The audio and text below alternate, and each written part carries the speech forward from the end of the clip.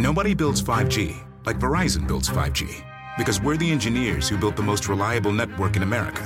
And the more you do with 5G, the more building it right matters. The more your network matters.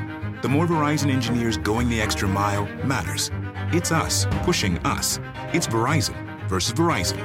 5G built right from America's most reliable network. Most reliable based on rankings from RootMetrics second half 2020 U.S. report of 3 mobile networks. Results may vary. Award is not an endorsement.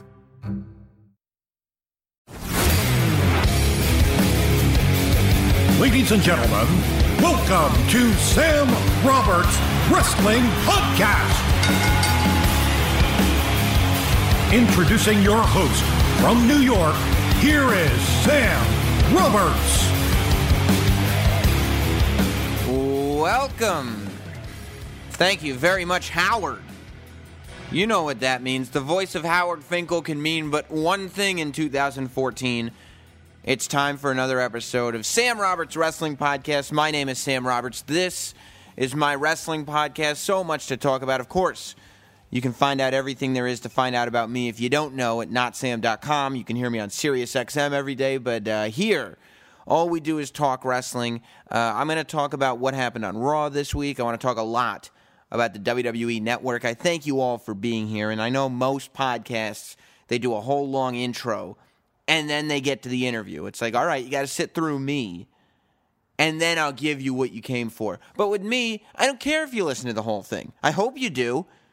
I mean, I guess I do care somewhat. But if you don't listen to the whole podcast, that's fine. If you want to skip all my wisdom, my wrestling knowledge, go ahead and skip it. It comes after the interview. I'll talk about Raw and Randy Orton and Bo Dallas and the WWE Network in my State of Wrestling address. First, my guest this week is Chris Jericho, of course. Chris Jericho, well-known in the wrestling world, well-known in the Dancing with the Stars world, well-known in the game show hosting world, well-known in the rock and roll world, well-known in the literary world. Chris Jericho has just released his third autobiography, Best in the World at What I Don't Know. It's a great read. Anybody who's a wrestling fan who hasn't read this or any of Chris Jericho's books, you're out of your mind. Break the stereotype. Wrestling fans can read. Man, prove that by getting Chris Jericho's book and reading it. I've known Chris Jericho for a long time. He's seen me in all stages of my broadcasting career. I got a chance to sit down with Chris Jericho now, at this stage. Now that I'm officially a professional broadcaster, I got a chance to sit down with Chris Jericho, talk about the new book, and everything else that's going on in his world. Without further ado, here's Howard Finkel and then Chris Jericho. And now, the Sam Roberts Wrestling Podcast interview. Let's welcome back to my extravaganza, Chris Jericho. All right, man. I'm super excited to be here. Looks like they give you a closet now. Sam. I know. You know what happened? Last time you were up here, we were in a real studio. Yeah. And I had to mention it. Like an asshole. Like, look where I am now. They took care of that. Yeah. Good for you, Sam. We'll make sure that we destroy you. We book any never again at all for you. It's a real studio. It's just a real small one. Right. It was a closet at one point. Yeah. Basically, yeah, right. But that's the magic of SiriusXM. Absolutely, man. I know it. I worked for him for years, too. Yeah. Well, welcome. I was reading your book. I actually read it.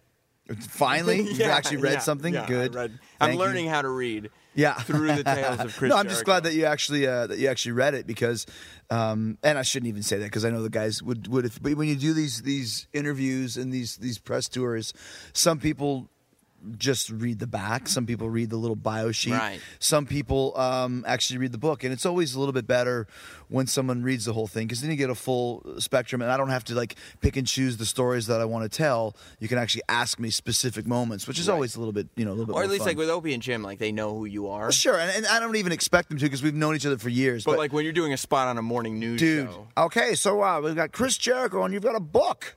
Oh, and tell us about this book. When did you start in the wrestling? And it's like, oh my God, dude, I got 10 minutes. You want to know that? Right. That's 2 books ago. Exactly. That's right.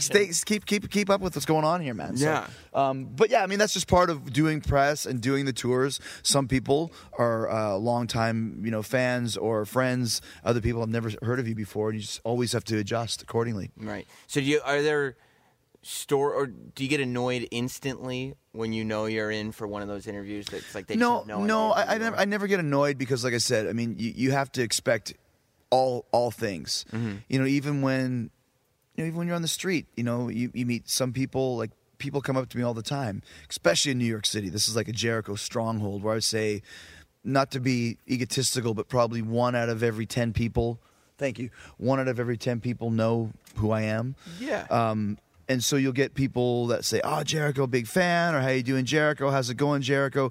That's a New York City thing. What's going on? How you doing?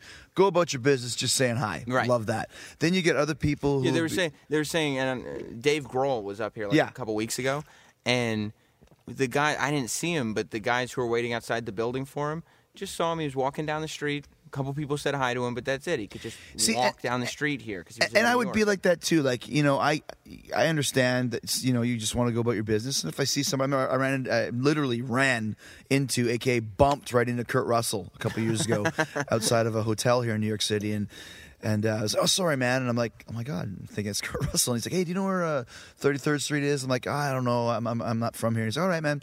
See you later." And then I'm watching him walk down the street, and I'm like, should I go say something? Should I go say, what do I do? And then I'm like, you know what? I'm just gonna let him go. But that's every awkward interaction that you've had is somebody just feeling like, wait, I want to hold on to this moment and extend it. And I get that. Believe me, I get it too. But those things are all cool to me because I understand. Yeah.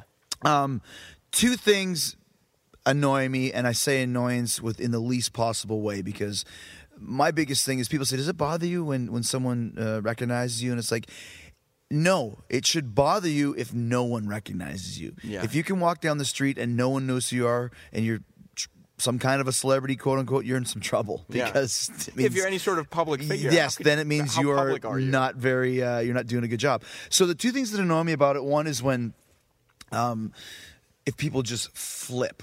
Like, if I walk by someone and they go, "Oh my God, it's Chris Jericho! Oh my God! Oh my God! Oh my God!" Dude, the last couple times that's happened to me, I literally pull a Beatlemania and just run away because I don't want to deal with it. Right. Because that's like over the top. And like I said, I'm not saying this in an egotistical way, but it's very embarrassing and it's very uncomfortable and it's very like, just calm down, man. It's okay. Just calm down. Right. Just calm down. Because then you get the awkward thing where the person next to her goes, "Oh my God, you see this, Chris Jericho? You watch wrestling? You ever heard of Fozzy? And one guy goes up to you and goes, "Hey, who are you?" And Yeah, like, and then it's like, "Oh my God, you don't." And then the other one is when people go, "Listen, I don't know who you are, but my kid thinks you're somebody. Can you sign this?" And then it's like, you're asking me to do you a favor, and you're insulting me at the same time. Right. You know. Right. And then the other one that it's because people just either don't have manners or they're just nervous. "Are you who I think you are?" And it's like, "Hey, pal, this ain't a guessing game. Like, you know, I don't know. Do you think I'm your Uncle Wally? You think I'm Gordon Ramsay? You think I'm Bon Jovi?" Right. You know, yeah. I got that at Raw a couple weeks ago. Some fan turned around in the front row and he goes, "You're a comedian, right?" And I go, "No, no." Yeah. And they go, "No, you are a comedian." And I'm like, I promise you. And then there's the other one. Not. Are you? I think I am. I don't know. Are you Chris Jericho? Yes. No, you're not. Okay, I'm not. Are you? You are. Okay, I am. No, you're not. It's the Which least one fun is it, man? conversation Yeah, ever, I'm just trying to. You asked me, I answered, and but you know, like I said, I think sometimes people get a little nervous, and I know because I mean, first time I met James Hetfield was only 5 years ago, but dude, it's in my book. I started almost crying, blubbering. I didn't know what to say. I found it adorable, to tell you the truth, because you've seen me fanboy out. You've seen a lot of people fanboy out, and that 5 years ago. When you're at 5 years ago, world champion. If I wasn't, I just lost it. Yeah, and not only are you world champion though, you're in that phase of your career where you've already kind of accomplished the thing. Like you're already in that mindset. Well, I can leave and come back. They'll have me whenever. You're kind of an established upper tier guy, and you're still like, "Oh my God, it's James Hetfield, right from Metallica." Yeah. In the same room. Thank you so much, James, for all the music, and thank you so much for your lyrics, and thank you for helping me through so much stuff. And like, you know, and when people, that's why whenever I get that, I always take it as a compliment because I know I'm the same. Like I'm still a fan at heart. When you feel that overcoming you, like you know you're about to fanboy out over somebody. Do you try to block it out and try to like say, you know what, I'm too big to be doing this? Or do you remember when I was 14, I would have thought this was fucking awesome? Yeah, and you also just gotta like man up. You know what I mean? It's like, okay, yes, this is great. You know, like I think Hetfield and Gretzky for me were the two worst ones, like where I just didn't know what to say and didn't know what to do. Since then, like last year, actually, Jimmy Fallon, who I'm not going to say he's a friend of mine, but he's an acquaintance, he took me to meet Keith Richards because Keith was on the show, and Jimmy said, listen, if you want to meet him, be here at 5 o'clock and I'll take you to meet him. And I was like, Jimmy, is this real or is this some kind of, Hollywood bullshit? He goes, no, I swear to God. And what's great about this is like, this is Fallon. Fallon's the guy who most people would be like, oh my God, it's Fallon. And the thing is, I've known Jimmy for a while. Like even, when he first started his late night show, he's one of the first guys that really embraced WWE guys on the show. And then you know how I am. I go on the show and I don't talk about wrestling. I've got something to say. We have some fun. I'm goofing around. And became friends with him when he just 4 years ago.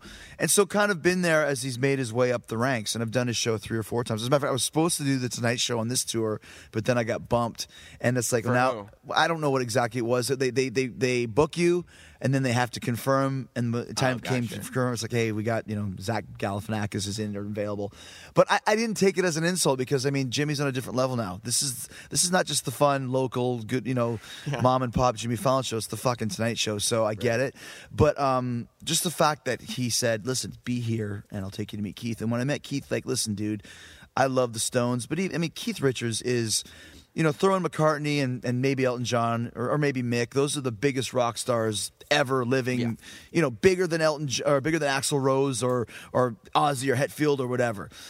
So when I went in there and I was like, it was really cool because I got introduced to him through a mutual friend, and then we're just buds, just shooting the breeze and talking. I wasn't worried about like, oh my God. It was just, hey, I'm just hanging out with Keith Richards, whatever. Right. And the fact that Jimmy Fallon introduced you gives you that credibility. He's brokering it and leading the conversation. Hey, can you take a picture with my friend? Hey, my friend just worked at MetLife Stadium. And Keith's like, oh, far out, man. And meanwhile, I'm sure he's thinking, listen, kid, I've worked at fucking 500 stadiums. Right. But, like, and that's so that even right now, Russell Brand's coming in. I've never met Russell, and big fan, obviously. And Russell Brand is a big star. But he came in, we had a blast because you're just talking like dudes because we are all just guys. And once you break through that wall of, oh my God, like even you and I when you first met me, I remember you were like scared. Right. And now, we're friends when we see each other here and we maybe keep in touch or whatever, on Twitter or whatever it is, because we're just guys. Right. And once you can break through that wall of it's this famous person and it becomes...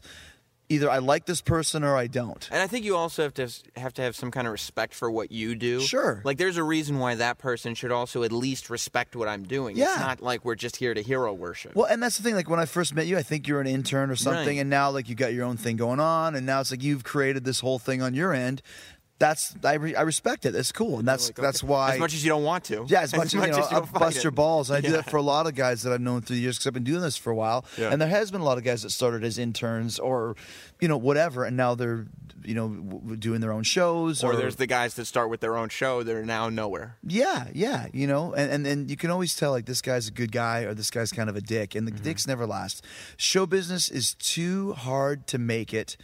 And that's wrestling or music or radio or acting. You cannot be a dick. And if you are, you're not going to last. You're not going to last. You have to be. I really honestly believe that deep down inside, the biggest stars in the world are always the coolest because they know what it's like to make it. Like, I just recently, it's a long story that I won't get into, but just recently basically became friends with Paul Stanley.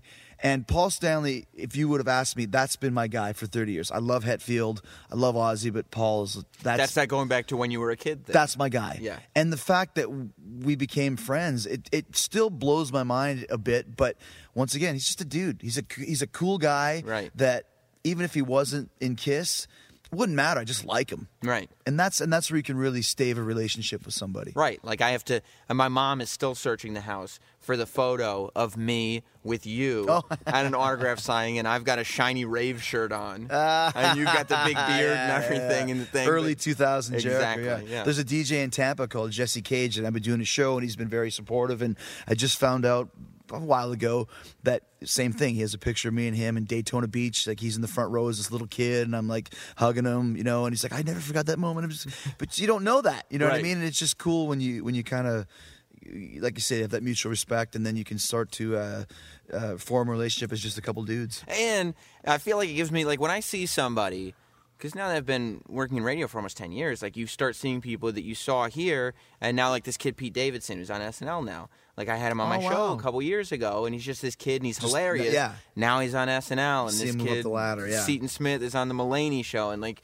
you're like, oh wait, this like life can work. Well, yeah. Like it gives you this optimism. Like no, good things happen to people who kind of deserve it. Right. Absolutely. You know, and that's like even with Jimmy Norton, the first time we met, I didn't know who he was, and he said something that insulted me, and I kind of went off the handle. We had a little bit of an argument. There was this big brouhaha, Norton versus Jericho. Right. And then it's a YouTube classic. Yeah. And then I Googled Norton. It's like, oh my God, like this guy's got his own thing. I didn't know. I just hadn't heard of him. Right. And then I kind of felt a little bad because I thought he was just some schlep off the street.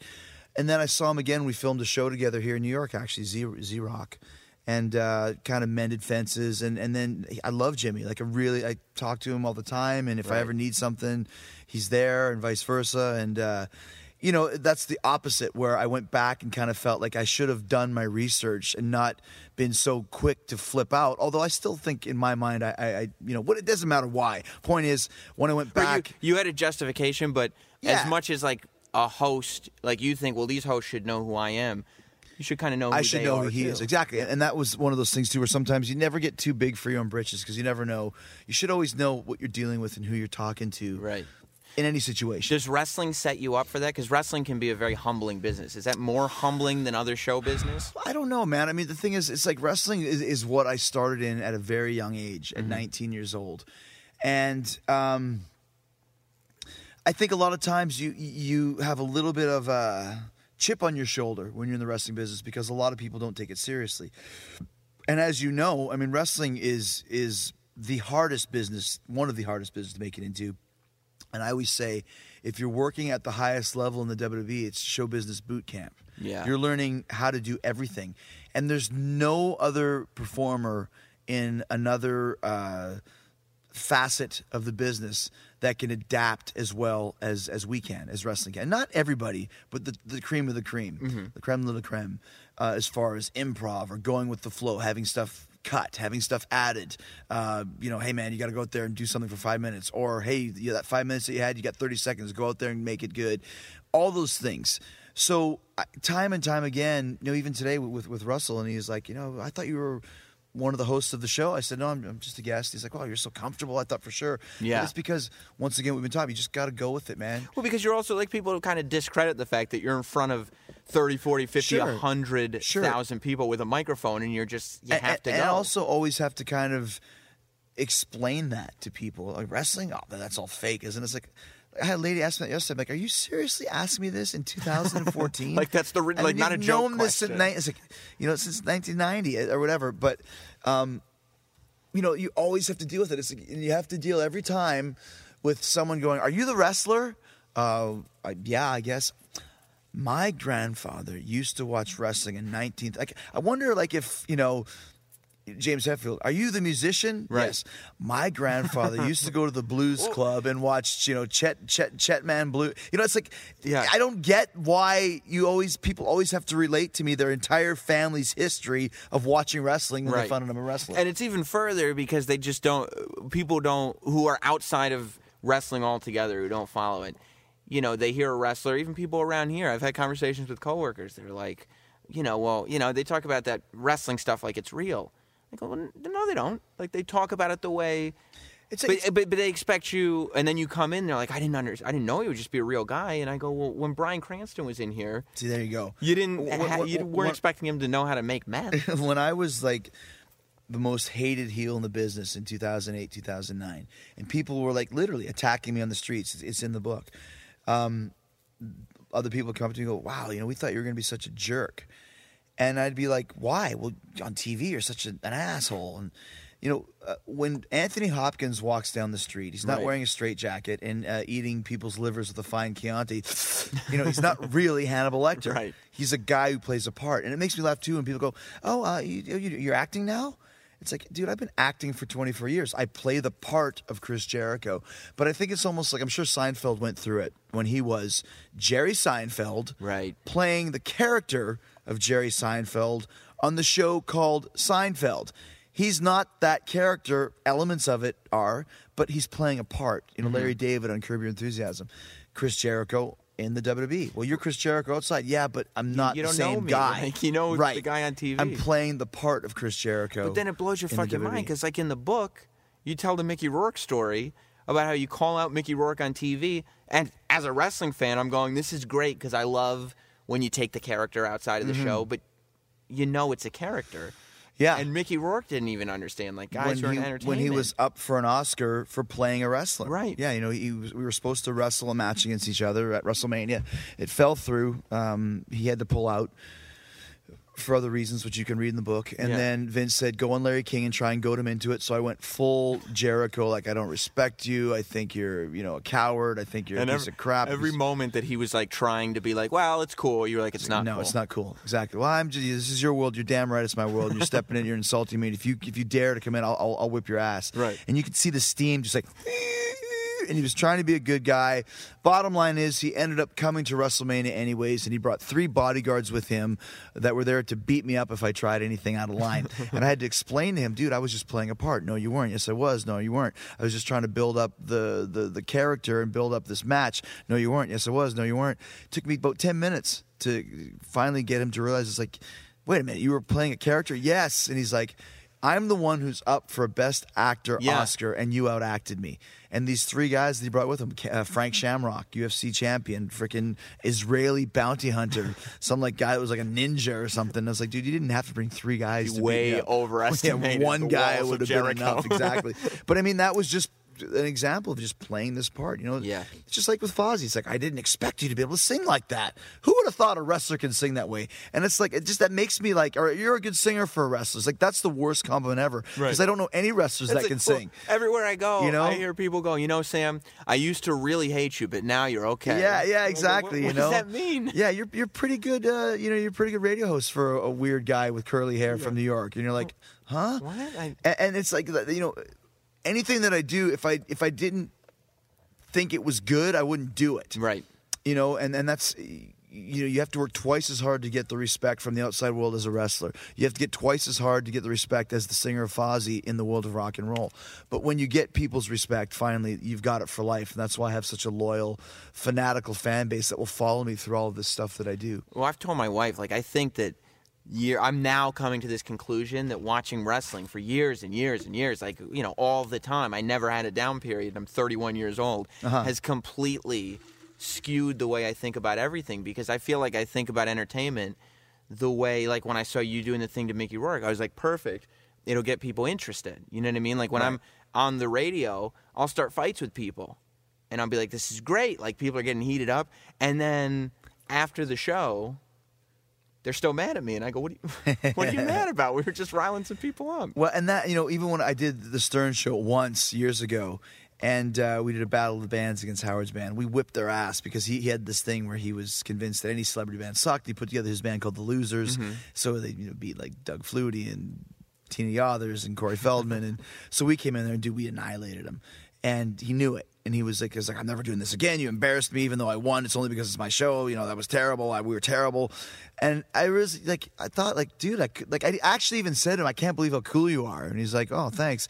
And I just realized, like, Stern is playing the part of Howard Stern. It's show business. It's show business. And I should have known better, but even I was like, oh, Howard Stern, I'm scared he's going to be an asshole. He's not. He's a great guy. Yeah. But once again, we're all playing characters and all playing a part because that's what you do. That's what people are paying to see. They want to see the larger-than-life Chris Jericho, not Chris Irvin from Winnipeg, Manitoba. That's the guy who's at home with the kids. Right. When I step outside on the street, most of the time I have to be Chris Jericho because that's what people want to see. The other thing I took from the book was that it seemed like during that period where you were a super heel, when you were getting, into fights on the street, and it seemed like every month or so you had a problem with Vince McMahon, whether it was you bleeding or whether it was you getting into a fight or whether it was you going too hard on Mickey Rourke. Like, it seemed like he always had a problem with you, but it was a very different vibe. Like, in the beginning, last book, you were talking about coming to WWE and you just felt like, not really having respect. Nothing. And now it's like, he didn't like what you were doing, but you were a golden boy. Well, you get the respect from him because you are making money and making his show and the angles that you're in so much better. Yeah. You know, that angle Shawn Michaels had is one of the best angles in WWE history. Absolutely. But then you almost create a monster because I had so much confidence. And when I say, you know, the book is called The Best in the World, at what I have no idea, but the catchphrase was the best in the world. I am the best in the world at what I do. And I believed on certain nights, not every night, but certain nights I was the best. Nobody could fucking touch me. Nobody. In 2008 and 2009, not every night, like I said, but more nights than not, throw any name out there, I was better. And you create a little bit of a monster, you know, because it's like, I know that my way's better, but Vince wants it this way. I don't give a shit. I'm the one who's out there. I'm the one who's doing it. I think it's this way. Now, still having respect for my boss, but also saying, I am right. No, you're not. Yes, I am. No, you're not. Fuck you. Ah. Yeah. And that's kind of how it goes. So, you know, you hear the horror stories about Shawn Michaels back in the day, or, you know, Austin or anybody. Well, CM Punk once told me in an interview that, you know, before he left, he said that he was told, I think by Vince McMahon, that he was more difficult than Shawn was when Shawn was on drugs, which CM Punk wore as a badge of honor. Well, and there you go. And Punk just left. And, right. And Punk and I were pretty tight, and I haven't heard from him since then. Did it surprise you that he left? Not surprised me he left. It surprised me that he just stopped talking to everybody. Yeah. Stopped talking to me, because we talked a lot about stuff beyond wrestling. And that kind of surprised me more than anything. He just detached himself. And from what I understand, I'm not the only one, that he pretty much detached himself from a lot of people that thought they were his friends. But that was him, you know, and maybe he'll come back, maybe he won't. In 2005, I did the same. I left. I couldn't take it.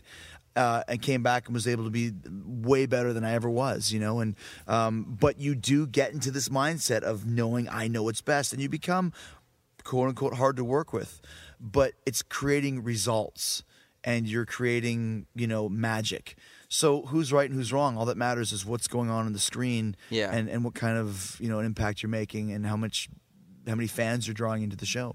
Do you feel like wrestling fans are more critical than other forms of show business? Because it's been, especially lately, it drives me fucking crazy. Yes. That, like, on Monday, I can't go on Twitter, I can't go on Facebook, I can't go anywhere without somebody talking about how terrible the show they're watching is. And I'm going, like, I don't understand why you would be watching. You know what I understand is it's never anything good, though. Never. Well, this was good, but well, that match was okay. But geez, it's like everyone's a critic now with social media, and if you're gonna go on social media, you got to take the good with the bad. Yes, I like going on and reading. Best in the world. What I have no idea is the greatest book I've ever read. And then there's other people go, fuck, another book from Jericho? This sucks. Right. Or, you know, Jericho's match with Randy Orton was the best match on the show. Or it was slow and plodding. And it's like, what are you talking about? Right. All I can do. I like that first tweet. We're right. All I can do is just judge for myself. Like the last match I had in the WWE against Randy Orton. I knew when that match was done that we fucking put on a great match. 4-star match, 5-star match, whatever you want to call it. And I watched the show and I knew, okay, Sheamus and who else? And Cesaro had another great match. Ours was better. Right. Better psychology, better for wrestling fans. And that's me. And there's other nights when I say, well, my match, we loved your match. I thought it was okay. Right. Or that match was the shit. So it wasn't that bad. Or that match was great. It was so-so.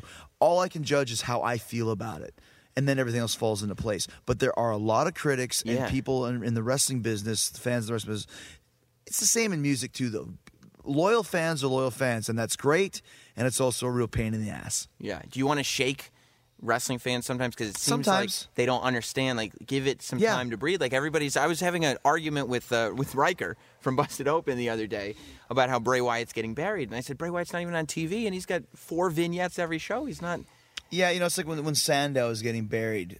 He was on TV every week doing something where you're kind of looking forward to what he's going to do. Right. And I even told that to Sandow himself. I'm like, dude, you're not getting buried. I mean, you're in a holding pattern, but instead of just working against random people and losing, like Kofi Kingston, for example, you have something that... And now Sandow has found this spot. That's what I mean. Where he's one of the most over guys on the show doing the Miz If you're good, you'll always find a way. Yeah. Always. And, you know, you do want to shake some fans. And, like, even for me, like, I come back to the business, A, because I love it, and B, because I feel that my fans deserve it. It might be once a year, it might be once every 18 months, but I'll come back. I still get people that say, oh, he's only coming back for 3 months. What an asshole. You know, or what the hell is he doing? Or when I come back, you lose every night, you're a jobber. Or when I win, oh, you're coming back just to bury guys. Right. You can't win. It's like, what the fuck do you want from me? No. You know what I mean? And that's just a small majority.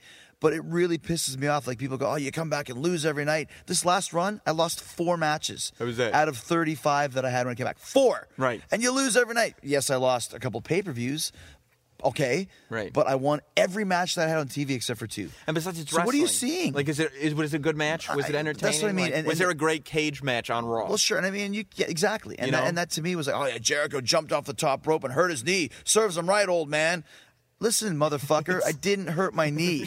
It's called working it because I jumped off the top of the cage. But wrestling fans don't even get wrestling. They don't get it. And then also, too, you'll get the thing that you're 43. Oh, he's too old. He's losing his step. I know that I haven't. I know that I'm still as good as I was 2 years ago, 3 years ago.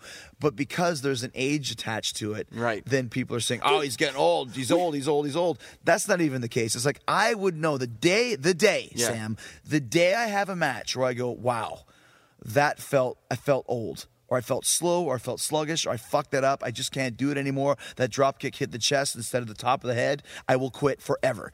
Until that day happens, I'm Chris fucking Jericho, and I'll come back as much as I want, whenever I want, whether you like it or not. And you're not even fat Chris Jericho anymore. Fat Jericho. You know, Google it. You're in shape. Well, listen. Everybody go pick up the book, Best in the World at What I Have No Idea. You do, and you don't. You're friends with The Miz now, right? Always, yeah. Because you did mention in the book that you noticed he was stealing your suit gimmick. Yeah, I did. That was true. Did. That was true. I didn't say it in a bad way. I mean, it's an imitation is a serious form of flattery. That was a Right. little bit over the top. But, Right, but you're talking about the guy that stole Shawn Michaels' exact spots when I was a kid. So I get So it. it's all you understand. Yeah. Well, everybody go pick up the book. And I love that you're doing multiple autobiographies. You might take shit for it. I don't know. But Well, I because take shit for it, I think, on the outskirt, but when you read them, all the books are very good.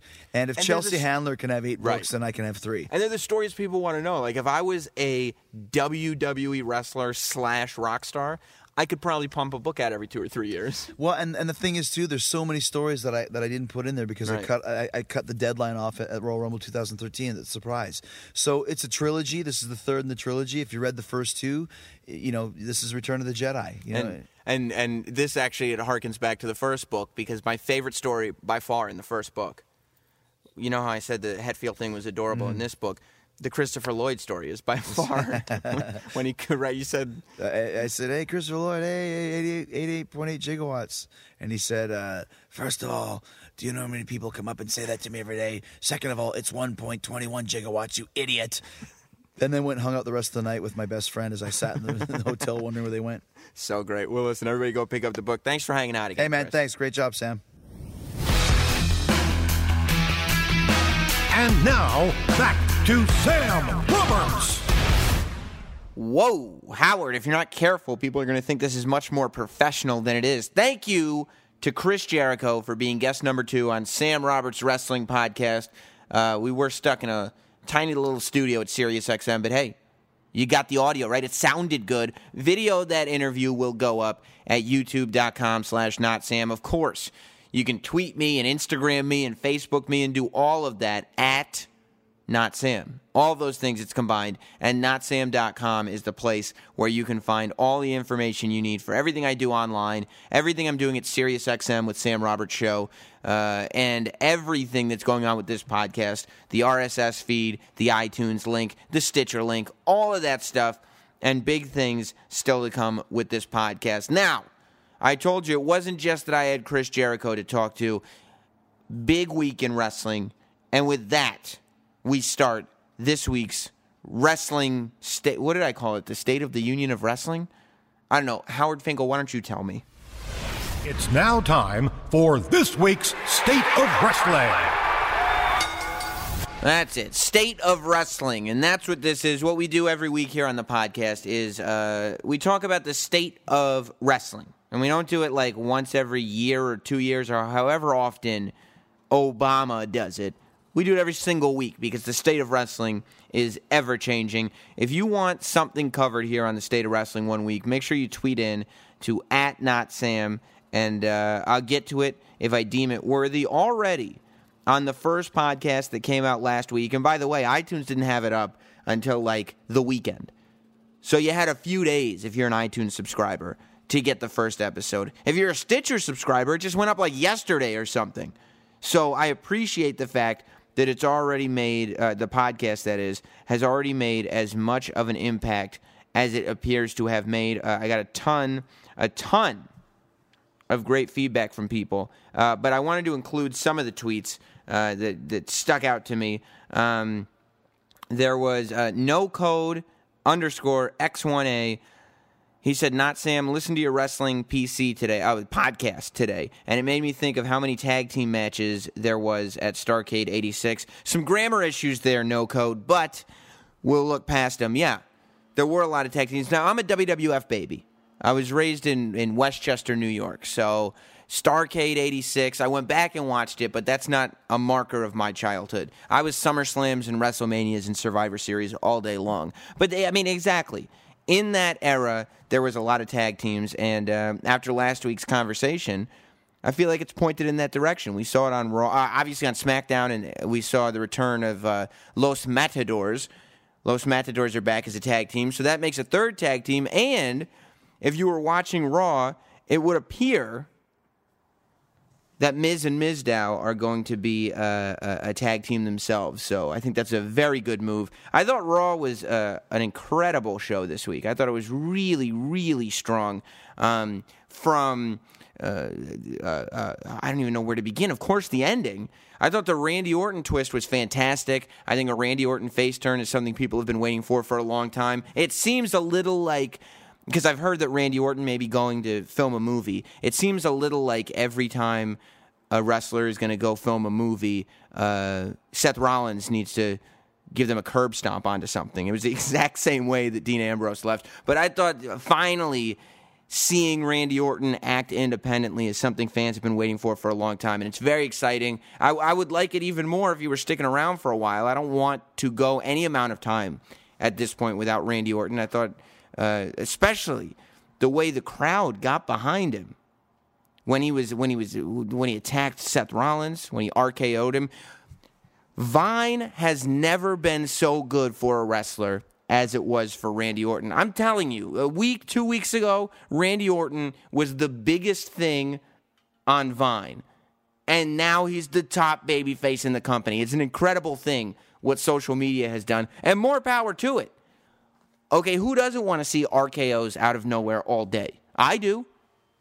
That's why I don't want him to go. Hopefully he'll be around for a while. I don't know. I don't always know what I'm talking about, but that's what I've heard. Also, Ryback super over. It's so great to see the crowd responding as strongly as they are to Ryback. Speaking of Ryback, he took out Bo Dallas last week on Raw.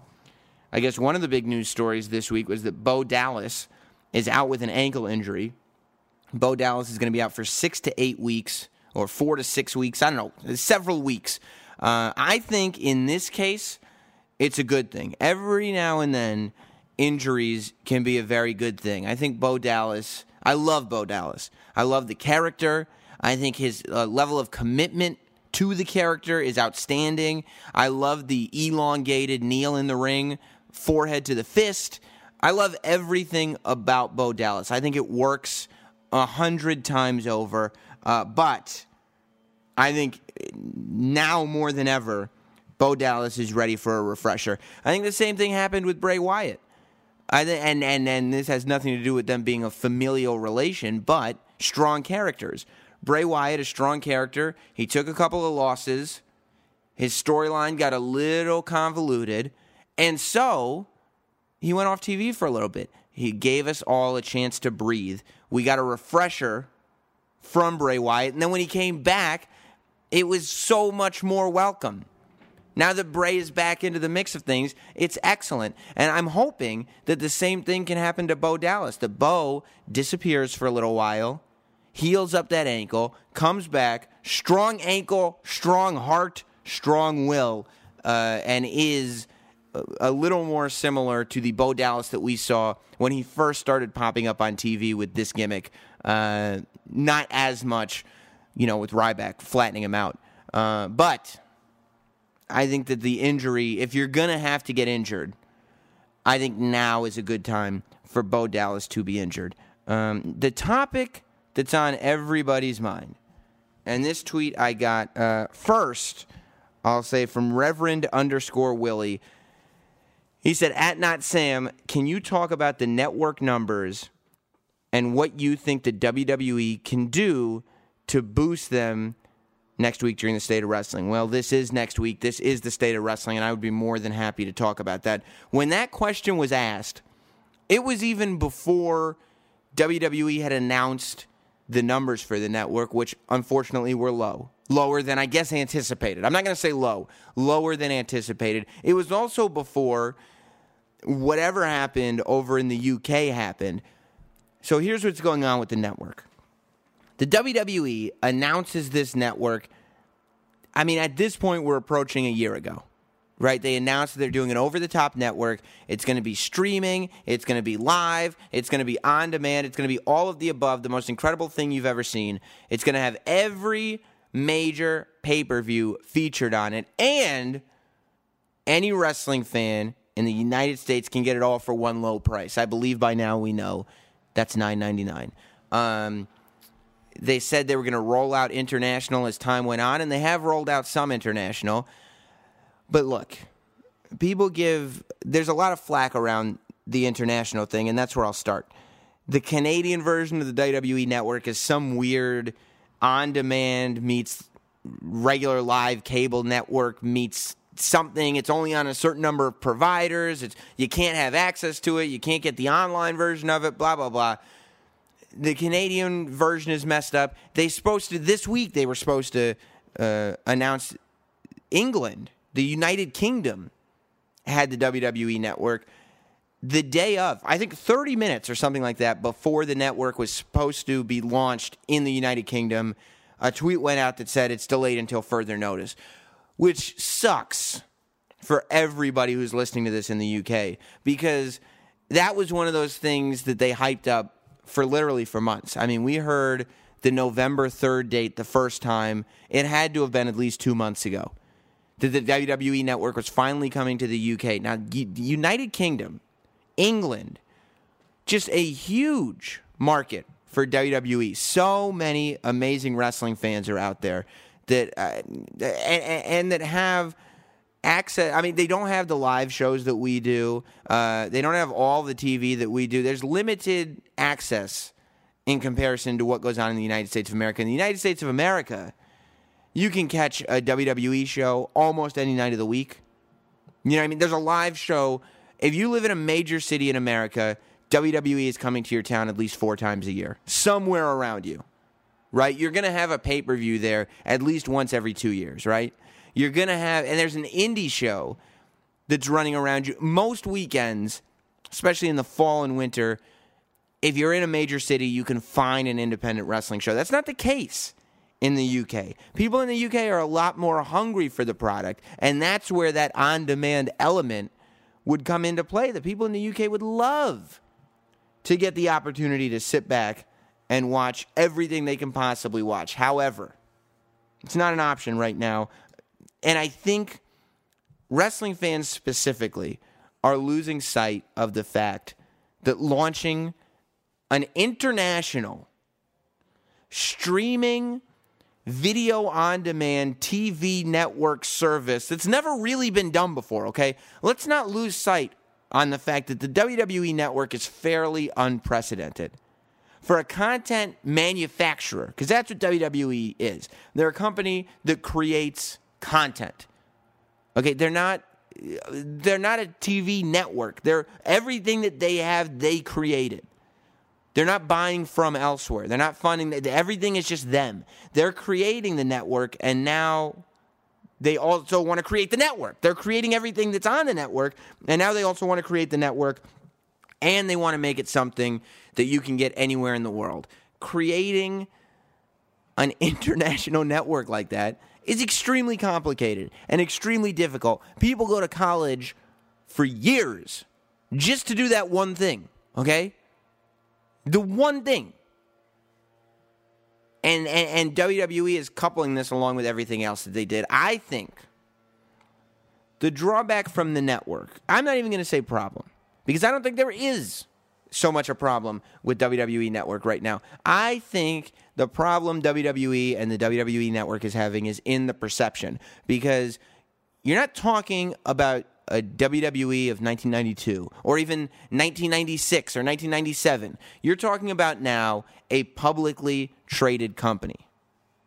You're talking about a company that the wide world, okay, the investment world, the way it's going to get covered in newspapers, they're not covering the WWE in terms of content. And I think people are getting confused by that a lot. I mean, Raw this week was incredible. It was great. The Randy Orton storyline, the appearance of Vince McMahon. Now, I'm sure that a lot of that had to do with the fact that there was negative publicity around the WWE because of the network. And they decided to start busting out the big guns. And I don't have a problem with that. But any negativity that is shifted toward WWE right now, and the way people are talking about it, and the way financiers, the way investors are looking at this company, has nothing to do with what you see on Monday nights. It has nothing to do with whether or not Seth Rollins and Dean Ambrose had a clean finish in the Hell in a Cell. It's all perception. I mean, the ideas of whether the WWE is doing well or not, is that concept, that decision, is being made by people who don't watch the product. They sit there and they look purely at numbers. Okay, so that's all it is. It has nothing to do with what's available on the network. It has nothing to do with whether or not, whether or not it needs buffer time when it's streaming. It has nothing to do with whether or not Ryback is a babyface or a heel. All it has to do is with numbers. And I think the only problem the WWE is having with the network is the same problem with the launch date, is the same problem with subscriber numbers, and that is a problem of over-promising and under-delivering. I think they have something like 750,000 subscribers to this network. That's a hell of a lot of subscribers. That's being taken out of context. 750,000 people subscribe to this network when it hasn't even really been launched globally properly. You're talking about mainly in America. Just about 750,000 subscribers is a lot of subscribers. The problem is, it's not a lot of subscribers if investors were told, if projections were made, that we think within the first year we'll have 1 million subscribers. We think by WrestleMania we'll have 1 million subscribers. Well, you shot for the moon. And I'm all for shooting for the moon. But this isn't a football team saying, we're going to go out there and win the Super Bowl. Because you don't have to convince shareholders that you're going to win the Super Bowl, okay? That's not what this is. You can, in your own boardroom, say, our goal is 1 million subscribers within 6 months. It's a lofty goal. But if you're going to go out and be public, which you have to be if you're a publicly traded company, the way to handle it, I would think, is to go out, underpromise, and overdeliver. It's like dealing with your boss, right? If your boss hands you a bunch of reports and says, I need these all done on my desk by tomorrow morning. And you go, no problem, I'll have them done by this evening. And then you don't get them done by this evening, guess what? You look like a schmuck. But, if he hands you all the reports and you go, oh man, this is going to take all night, but I'm going to try really hard to get them to you at least by lunchtime tomorrow.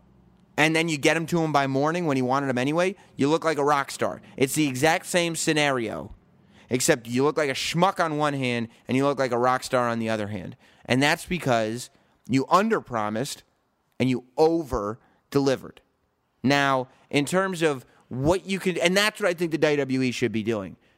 Not with wrestling fans, but publicly, when they're talking to investors, when they're talking to shareholders.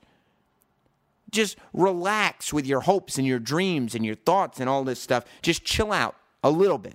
Just think to yourself, just say, okay, you know what? We have really high expectations for this, but conservatively, we'd be happy if we had 500,000 subscribers on this network. And if you tell people when you launch this thing, we want, by the first year, 500,000 subscribers in the United States on this thing. Then people go, okay, that sounds pretty good. That sounds pretty good. And then you walk up and you're like, guess what? We have 670,000. They go, whoa, this is a big deal. But if you say we want 750,000 and you've got 670, it doesn't look like such a big deal anymore, does it? No.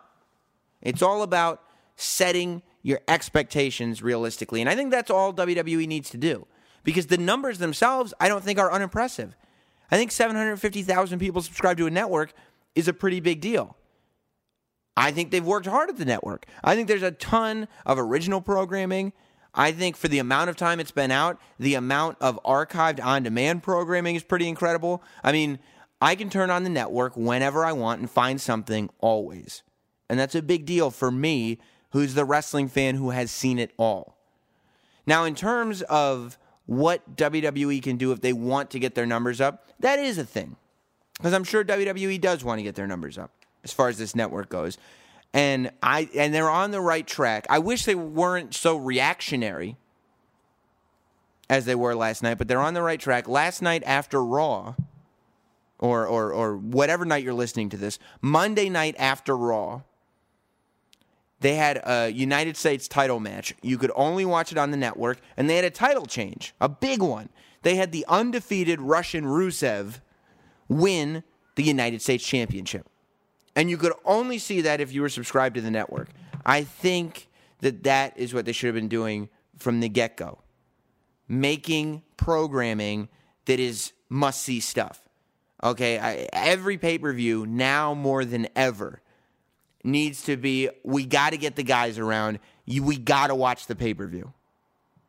Well, let's get the network. It's only $9.99. All right, let's do that. Because what you want, you got to get people subscribed to the network. Because once you're subscribed, you're not going to cancel it. Some people will, sure.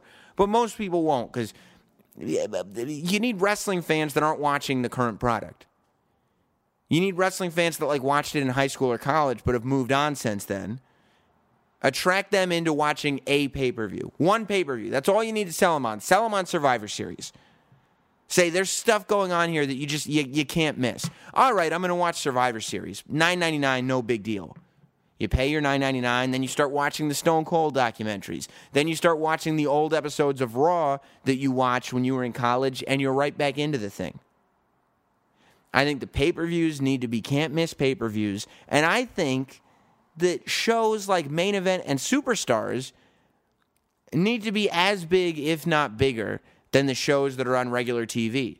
I mean, it needs to feel like if you didn't watch the show that's exclusive to the network, you really missed something. And that's the way you felt if you missed that U.S. title match. You really missed something. I mean, we should be using, or the WWE should be using, the WWE should be using the pre-show before Raw to build storylines. Create new storylines on the pre-show. Make it so when you're watching Raw, they have to flash back to something that happened on the pre-show. The pre-show before we went live on the air here on USA was crazy.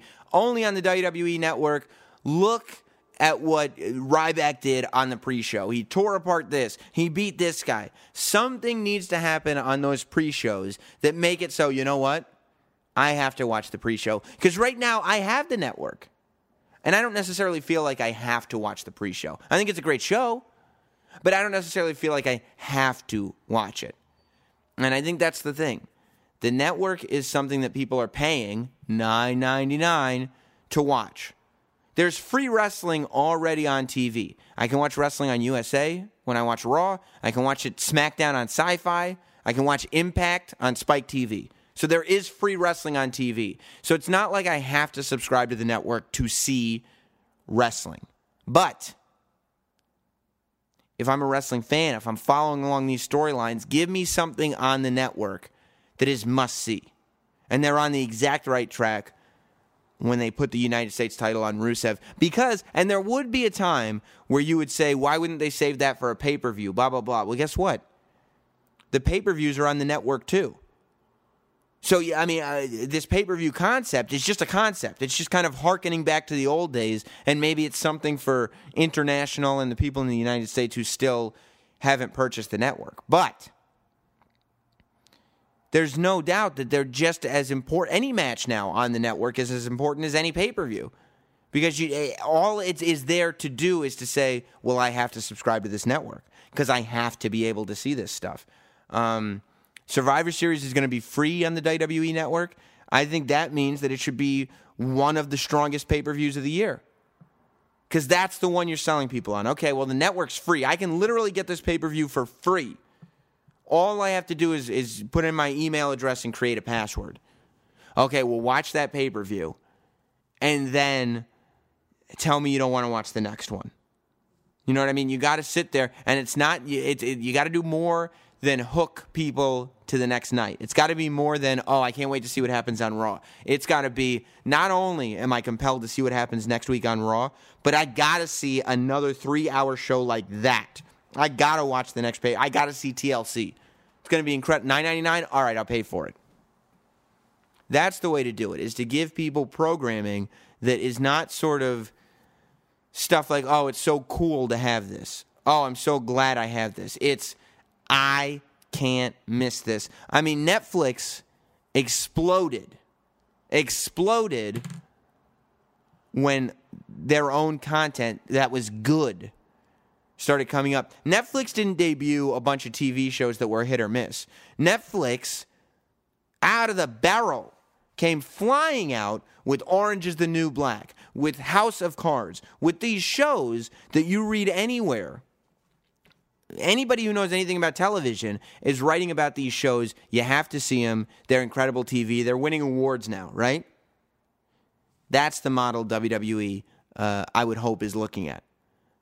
Put programming exclusively on the network that is can't-miss programming. It's the same way satellite radio works.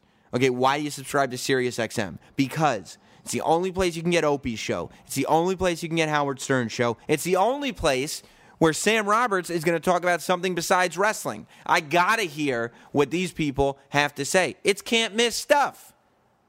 So let me pay a couple bucks, and I'll turn it on in my car when I'm driving around. When you're making people, especially in 2014, pay for content.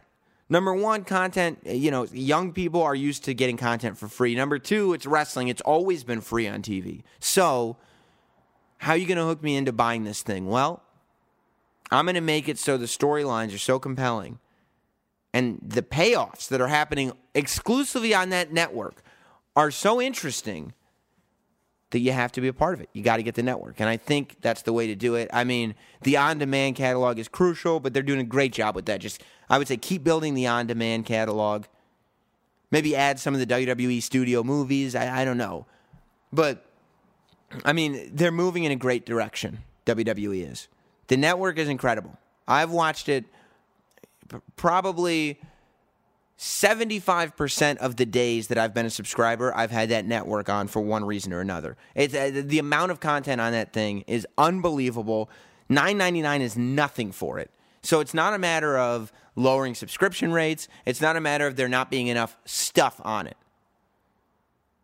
And now it's everywhere. I mean, it's on my smart TV, it's on PlayStation, it's on everywhere. So I don't even think the technology is that much of an issue. I think it's just a matter of the numbers are good to me. If you ignore the expectations set by WWE, 750,000 subscribers is a pretty good number. If you want more, you need to create compelling stuff you can only get on the network. And then shows like Countdown and stuff like that, they work. They're good. I mean, the Countdown shows are great. And I'm not just saying that because I'm on them. The Monday Night War docs are awesome to watch. All that stuff is great. The Rivalry show is good. I mean, WWE excels at making documentaries. But I think that they need active storylines that we watch on Raw and on SmackDown. Big parts of these storylines need to unfold exclusively on the network. When I watch Raw, I'd like to feel like if I don't have the network, I'm missing out on something. Let's give a recap so everybody's up to speed, but wouldn't it have been cool if you had seen that? You could have been the first to know. Wouldn't that have been cool? And you go, yeah, it would have been cool. How could I become one of the first to see it? Well, that's simple, Sam. All you need to do is subscribe to the WWE Network, and it only costs $9.99. Well, that's the podcast for the week. I hope everybody enjoyed Sam Roberts Wrestling Podcast, episode number 2. Please, if there's anything you want me to discuss here on the state of wrestling, tweet me at NotSam. I know I said I was going to talk about the WWE champion not being on TV. I'm going to save that. I'm sure it'll come up again. As Survivor Series, we will obviously not have a WWE title defense. I don't have a problem with that.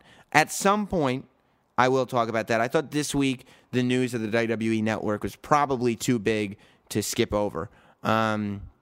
So, much love to everybody. Thank you again. Please subscribe on iTunes, leave a review, tell your friends, watch the WWE Network. Remember, this is pro wrestling. It's supposed to be fun. So don't go on the internet and complain about it. That was my favorite part. I mean, I was watching Raw on Monday, and I was watching Randy Orton take that curb stomp, the first one on the table that busted his head open, and I was thinking, are you happy now? There's blood on TV, okay? Are we happy? There's blood on a wrestling show. If I can go if I never hear another wrestling fan say, well, they can't do this without blood, it'll be too soon. Blood is fine, but blood by itself does not create a compelling story. That story on Raw would have been equally as compelling if Randy Orton bled or not. Period. End of discussion.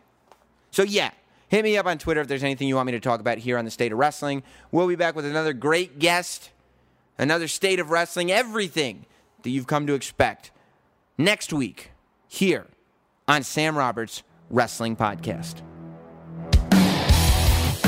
Thanks for listening. Follow at NotSam on Twitter, Instagram, Facebook, and YouTube. And subscribe for free to listen every week to Sam Roberts Wrestling Podcast. Nobody builds 5G like Verizon builds 5G. Because we're the engineers who built the most reliable network in America. And the more you do with 5G, the more building it right matters. The more your network matters. The more Verizon engineers going the extra mile matters. It's us pushing us. It's Verizon versus Verizon. 5G built right from America's most reliable network. Most reliable based on rankings from RootMetrics second half 2020 U.S. report of 3 mobile networks. Results may vary. Award is not an endorsement.